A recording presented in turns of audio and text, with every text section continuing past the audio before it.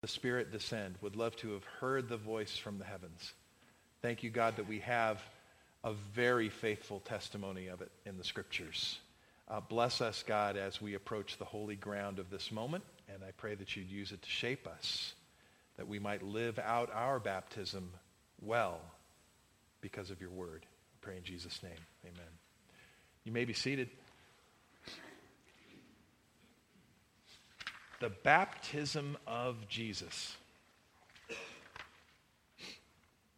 Love it? Great story? Important story?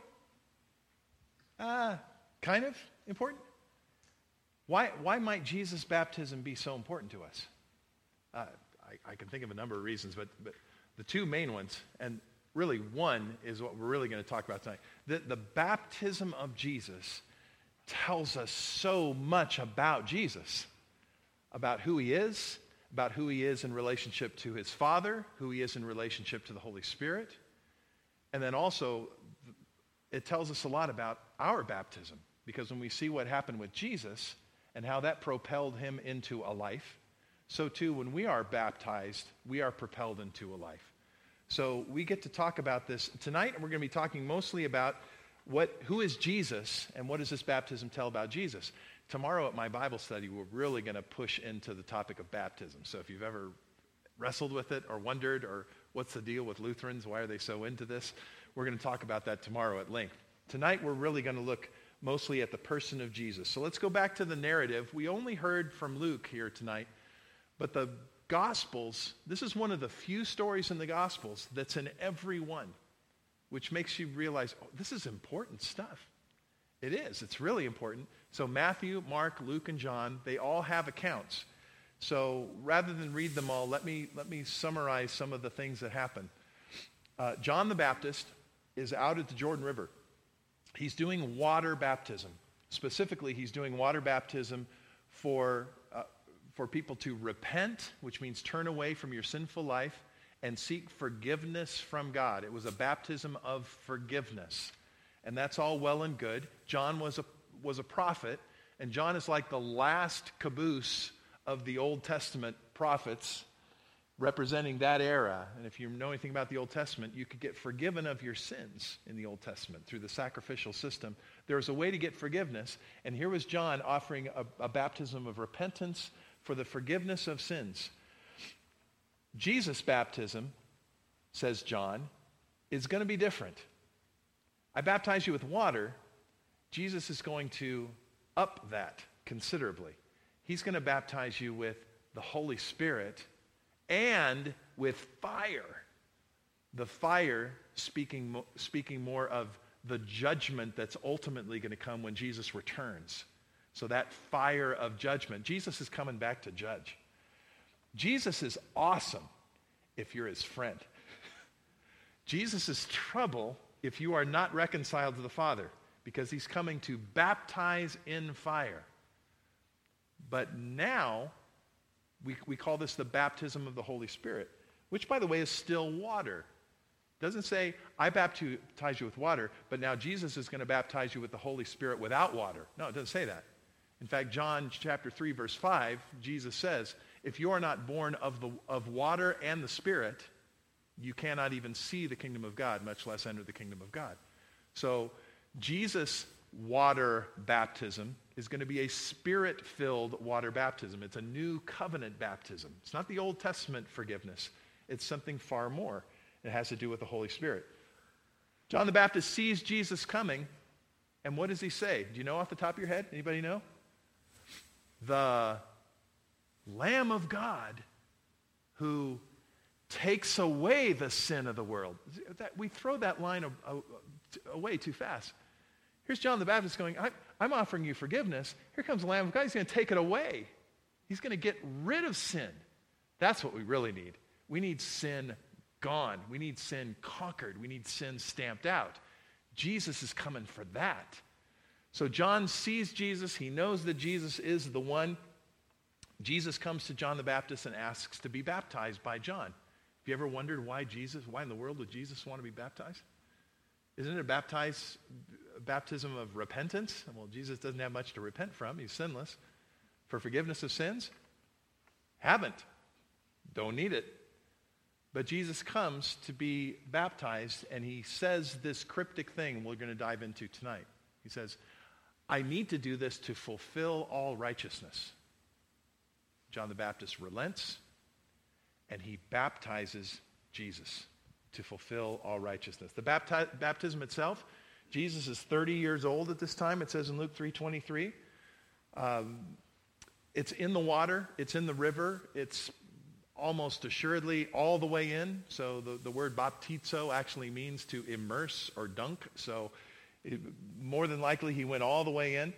And the scripture also says he came up from the water. And that's when he saw the heavens opened. But before that, it says, I just noticed this in Luke this time, really for the first time, Luke 3:21.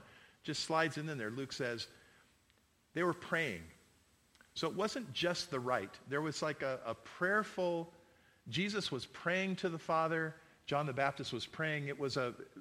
There was spiritual interaction going on as this happened. It wasn't just the sacrament, just the rite, but there was like relational connection between Jesus and the Father, even as he went into the water. And then it says the heavens opened. I don't know what that means. What does that mean? Was it a cloudy day and they all parted? What does it mean when the heavens, which usually same word in Greek for sky, the sky opened? Kind of reminds me of the angels who who talked to the shepherds in the Christmas story. The heavens opened up before them. Wow. I want descriptors. I want one of these four Gospels to paint the picture a little more thoroughly. But it says that the heavens opened and the Holy Spirit comes down in some sort of a physical form. Doesn't say that it is a dove, but it's like a dove. So something birdish, something maybe this size comes down physically and lands on Jesus. And see, I want to know this question too. Is it something that Jesus now has? Does it seep into him? Does it fly back up later? We don't know. But I'm just curious what this thing is. But what we know from the scriptures, it's a manifestation of the Holy Spirit. And then, to top it all off, an audible voice from the heavens, from God the Father, saying, "This is my Son whom I love. This is my loved Son, and I am pleased with him." That's the rough translation. I don't know if God said it in Aramaic, if he said it in Hebrew, if he said it in Greek. But we heard this voice from the sky say these words. And then, just to top it off, what happens right after Jesus is baptized? Matthew chapter 4 says, the Holy Spirit, hey, welcome to life in the Holy Spirit. You just received the Holy Spirit, Jesus. The Holy Spirit drove him into the wilderness to be tempted by the devil. Great. Is that the gift of the Holy Spirit we all want? To be driven out into a devil confrontation. So that's the story of Jesus' baptism, short version. Got any questions? If John's was a baptism of repentance, why did Jesus get baptized? That's a question I've often had. What does it mean for Jesus to fulfill all righteousness by being baptized? How about this one? Was Jesus Jesus before the baptism? Did something change? Seems to. We have no record of any kind of public ministry before the baptism, but after, it's on, right? Any other questions make you wonder? You can blurt it out. Actually, we're a small group here. It's like Why didn't he turn around and baptize John? Did Jesus baptize anybody, or did his disciples do the baptizing? Obviously, that new baptism had not been inaugurated in practice yet, but we do have record in the scriptures that there were baptisms going on during the life and ministry of Jesus. So, yeah, this is all good. Well, we'll touch on some of these. 4 things that I'd like to point out What does Jesus' baptism tell us about Jesus? Because that's what this series is. Who is Jesus? What do we know about Jesus that we didn't know now that we have this baptism story in front of us? And the first thing I'd like to point out is, number one, it's going to appear there magically, maybe. Oh. Were you surfing the net back there? Okay, we went through the narrative. Let's move on to what did you? There we go. First thing we notice is this: Jesus' whole ministry is the Father's ministry. What do I mean by that? Well, there's a number of things here. First of all, the timing of it. Okay, we just went through the whole virgin birth thing, the shepherd thing. Simeon comes and blesses. The Magi show up, and they have this affirming word about young Jesus. We have a story in Luke about Jesus at the temple when he's 12. He seems to have a degree of self-awareness. But for the most part, what we have prior to this baptism is a 30-year-old single guy who lives with his mother. Maybe does some carpentry work in a putsy town called Nazareth that is the armpit of Palestine. That's Jesus before. So why? Do you think there were some people, even John the Baptist or the shepherds, or some people go, we kind of thought this guy was going to be a big deal. It's not really panning out. He can't even find a wife. What's the deal with Jesus? God knows what he's doing. God knows the timing. It says in the scripture that the Spirit of God came upon John the Baptist and sent him out to prepare the way, but it wasn't until Jesus was 30. And now he's preparing the way, and now Jesus comes into the context of John's preparation, and the ministry of Jesus is inaugurated. So Jesus was not a dud. Jesus, people might have thought this is really disappointing because he seemed to have so much promise with all those angels and things. But this is also God's ministry because you've got to see Jesus in the big, huge picture. God called Abraham out of Ur and said, go to the promised land. It was God who blessed Abraham, Isaac, Jacob, the 12 tribes of Israel. It was God who led the nation of Israel out of Egypt at just the right time. It was God who saw the kings arise and then saw David and Solomon anointed amongst the kings of Israel. It was God who filled the prophets with all of these expectation truths about the coming of the Messiah. This is a God the Father production. Jesus, even now, all of that happened, and then Jesus happened, and then Jesus ascends to heaven. He leaves the Holy Spirit, and he promises to come back, and people are going, when are you coming back? What does Jesus say? Only the Father knows that. This is a Father production. I am a player in this history when it comes to the salvation of humankind. God the Father is ultimately in charge. And God the Father belts it out to Jesus himself. It's amazing. I mean, if you've ever, I don't know if God the Father ever opened the heavens and yelled out a good word about either Joseph Smith or Muhammad or Buddha. This is a really important moment. God, our world, most people think there is a God, but they don't know how for sure we can know whose truth about God is the right truth. This is a huge moment. In fact, it's a huge enough moment, this affirmation of God, that it says in Acts chapter 1, no one could be, remember when Judas kind of bailed on the other 11 disciples and became a betrayer? And they wanted to replace him in Acts chapter 1. Who can be one of the 12? You have to have been with Jesus all the way back to, and it says, his baptism. You had to be there at that day because that was a day. That was voice from the sky stuff. That was Holy Spirit descending physically stuff. That was a huge day because it inaugurated his ministry forever. And to be one of the 12, you had to see that. So, hugely important day. Huge importance that God the Father affirmed. So it's a God the Father production, but point 2 is Trinity Part B. Jesus' ministry is the Spirit's. By the way, who's more God? The Father, the Son, or the Spirit? Pretty equal, okay? That's the right answer. Okay, let's go back to catechism. What was the answer? Was it Father 1, Son 2, Spirit's kind of a dangler? That, I think sometimes we think of it that way. I think don't you have that tendency? To go, oh, God the Father and Jesus reconciled and the Spirit helps out. The Spirit, though it says in our creed, proceeds from the Father and the Son, is also to be worshiped and glorified along with the Father and the Son. So the Spirit is really important. Who is more God? Another one, which member of the Trinity could be missing from this moment and it wouldn't matter? They all have to. This is God. This is the fullness of God. This is such a great Trinitarian moment because you have the voice of the Father, you have the descending Spirit on the Son himself. It's the Trinity for the first time in ultimate action.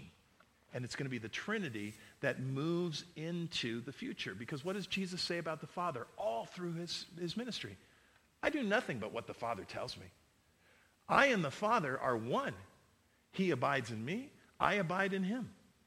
If you've seen me, you've seen the Father. I mean, these are huge, bold statements. Before Abraham was, I am. In other words, God the Father is me.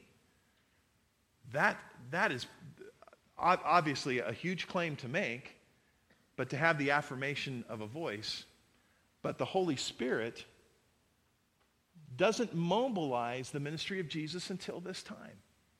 Now he's full of the Holy Spirit, which is really interesting because this is very much like the story we're going to have in Acts chapter 1 when Jesus tells his disciples, look, don't leave town until the Holy Spirit comes upon you because he's going to give you power to fulfill this ministry. And I used to think, doesn't it sort of make Jesus less than God if we say he wasn't filled with the Holy Spirit until his inauguration? I think, no. He was fully man, and then he was filled with the fullness of the power of God at that moment. And then from that point on, wow, amazing things happen in Christ. By the way, amazing. Jesus said to us, you'll do even more amazing things than that once you receive the Spirit. We should have that same sort of expectation as we look at this. That inaugurated his life. That could inaugurate the church's life. But I digress. Back to the Holy Spirit. I don't think Jesus really was nothing until the Spirit's descent. And then he knew he had some sort of self-awareness when he was 12. But apart from that, it appears that this was what launched him. So what we have in Jesus now is the fullness of the Spirit's power as well as the affirmation of the Father, all in the Son. Which, by the way, when we get baptized in the name of the Father and the Son and the Holy Spirit because we're baptized in that same way. We're going to talk about that more tomorrow. So every time you do this, we'll get to that too. Number 3. So it's the Father's, it's the Spirit's, but I want to talk about the manhood of Jesus. Jesus is God, yes? Everyone say yes. Okay, good. Though some of you might go, is he? I mean, he's a son of God. No, Jesus is fully God. If you don't believe Jesus is fully God, you're really not a classical Christian. You're a cult member. That's the one that most of the cults miss, is that Jesus is fully divine. So Jesus is divine, but Jesus is totally man. He is fully man. So we have Jesus coming in and taking part of the ministry of John the Guy and the ministry of water baptism. He enters into this thing that is designed for human beings to repent and receive forgiveness. He walks into that. There's a physical manifestation of the Holy Spirit that takes place. So it wasn't just I feel it inside. No, here it comes. Physical manifestation of the Spirit. Which tells me something about God. That he wants to touch us through the physical. And it isn't just an ethereal, spiritual thing apart from man, apart from who we are. We're human beings. We are material. And Jesus enters into that fully. So with John and the water and a physical manifestation of the Spirit and an audible manifestation of the voice of God. So ears, sensual, hear all of this. I love this about God. God isn't in the heavens just kind of running stuff but never gets involved down here in the material world. There's a lot of people, Gnostics, who think the spiritual world is the true world and all the material stuff is it's just material. No, it's not. God works through those material things, including our sacraments, including baptism. He uses the material. So Jesus, as a material man, enters into this material spirituality. And then I love this. Jesus identifies with us. Does Jesus have to repent? No. Does Jesus have to be forgiven of his sins? No. Is Jesus a human being? Fully. So it reminded me this week of, in the book of Daniel, Daniel chapter 9. Now, when you read the book of Daniel, he's one of the guys in Scripture that is almost like Jesus. He doesn't really sin anywhere in the text. He's good. Daniel rocks. Daniel, Joseph, and Jesus. Those are the three guys. They're the best. Even the Apostle Paul had some issues, but those three guys were hot stuff. Daniel is led at one time to pray for the sins of his nation. I just want to read some of this to you because it's moving. Daniel 9, if you want to do a personal study on it. Daniel says, I turned my face to the Lord God, seeking him by prayer and pleas for mercy with fasting and sackcloth and ashes. And I prayed to the Lord my God and made confession, saying, O Lord, great and awesome God, who keeps covenant and steadfast love with those who love him and keep his commandments, we have sinned and done wrong and acted wickedly and rebelled, turning aside from your commandments and rules. We have not listened to your servants, the prophets, who spoke in your name to our kings, our princes, our fathers, and to all the people of the land. To you, O Lord, belongs righteousness, but to us open shame, as at this day to the men of Judah, to its inhabitants of Jerusalem, and to all Israel, those who are near and those who are far away, and the lands to which you have driven them, because of the treachery that they have committed against you. To us, O Lord, belongs open shame. He goes on from there. He stands in the gap. He goes, I'm one of these people. Jesus came to earth, and he stands with us and goes, I am one of you, and we repent. We need forgiveness as a race, and I identify with you, each one of you.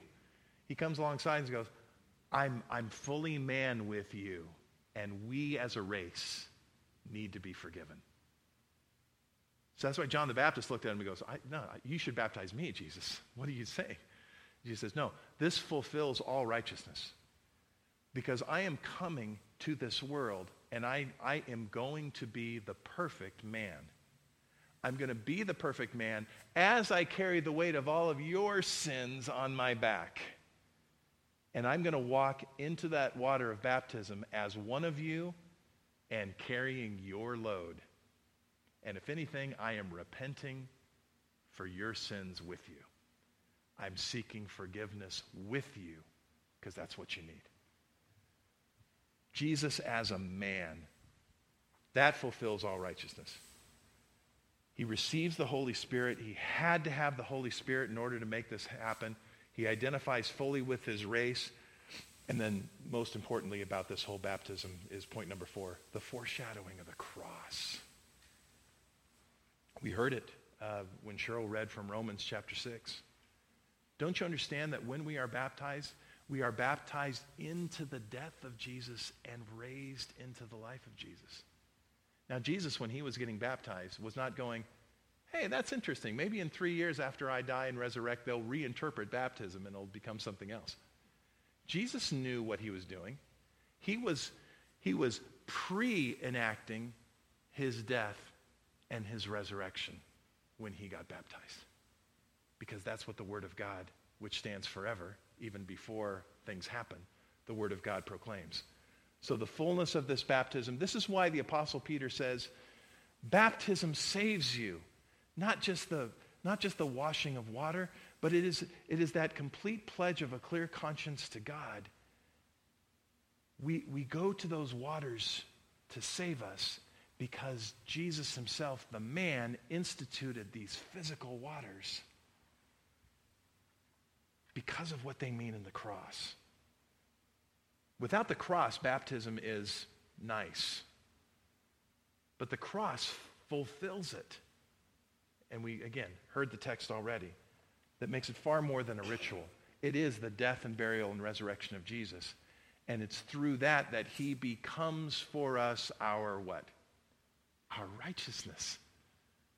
So this truly, Jesus, when he said to John the Baptist, I need to do this because I'm in the process of fulfilling all righteousness. I am carrying sins into that water. I'm dying in that water. And I am being raised into newness of life, the Spirit and the proclamation of the Father, to being cleansed and now released into ministry. Wow. Wow. And then he gets sent into temptation with the devil, Matthew chapter 4. And then Jesus, all through his ministry, he says this over and over and over in the gospel text. When people say, hey, why don't you go to this town because there's a big crowd and you could be really famous. We could set you up as king. And he goes, that's not why I've come. I know why I've come. The Son of Man has to suffer. He's going to be sent to Jerusalem. He's going to be captured at the hands of the chief priests, and he's going to be put to death, but on the third day he's going to rise again. How did Jesus know that? Because he had the Holy Spirit and the Father communicating to him what his mission was going to be. But his mission was cross-shaped from the time he got out of that cross-shaped water. Because the water was his death and resurrection pre-enacted. And now he's walking in it. So much to say. There's still a lot more we could do. We have a lot of key questions about our own baptism. A lot of people ask, is baptism a big deal? Do we really have to be baptized? I mean, can I be saved without being baptized? Why do people push back against baptism so much? What's the root of that? Am I necessarily saved because I was baptized? And why is this such a big deal for Lutherans specifically? Why are they so into it? I just want to say this. Jesus fulfilled all righteousness by walking into baptism.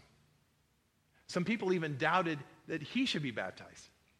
But Jesus says, of course I'm going to walk into this. This fulfills all righteousness for me. It is a big deal. And it's brilliant. Don't you think it's just kind of amazing, the depth of what this sacrament is and what it means? It's an incredible thing. So let me just close with this. Baptism now is a gift of God to the church.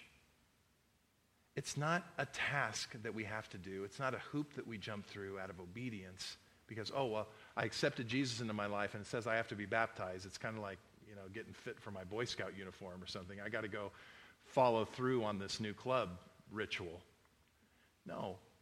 Baptism is, God does something in baptism, not us. And that's what happened to Jesus. All Jesus did was released himself to the promise of God that was in the water, and the Holy Spirit came upon him, and the voice of the Father came upon him, and this new life and ministry was burst forth inside of him.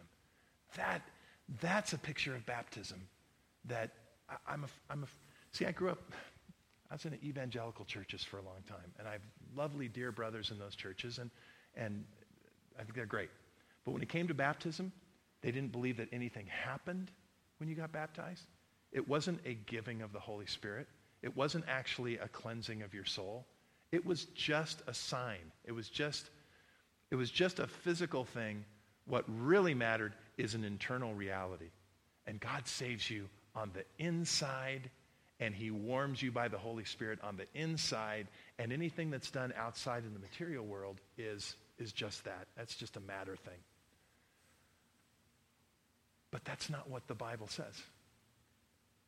The Bible says baptism saves you. And it's funny how, as moderns, we have this idea that, no, it's got to be some sort of inner mystical nudging or something. It can't be connected to material stuff. We're kind of Gnostic.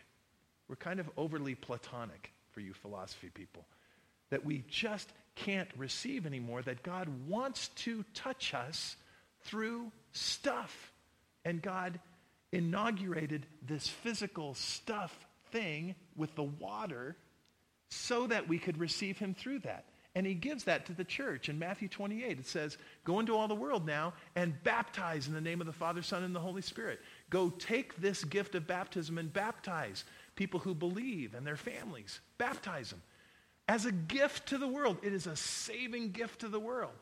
And I just don't understand why our world pushes back and go, I shouldn't have to do that in order to be saved. It seems silly to me. It's inconvenient. I don't like being wet in public. I'm an adult here. Do we really have to do this? And I look at baptism, I go, what a gift. What a blessing.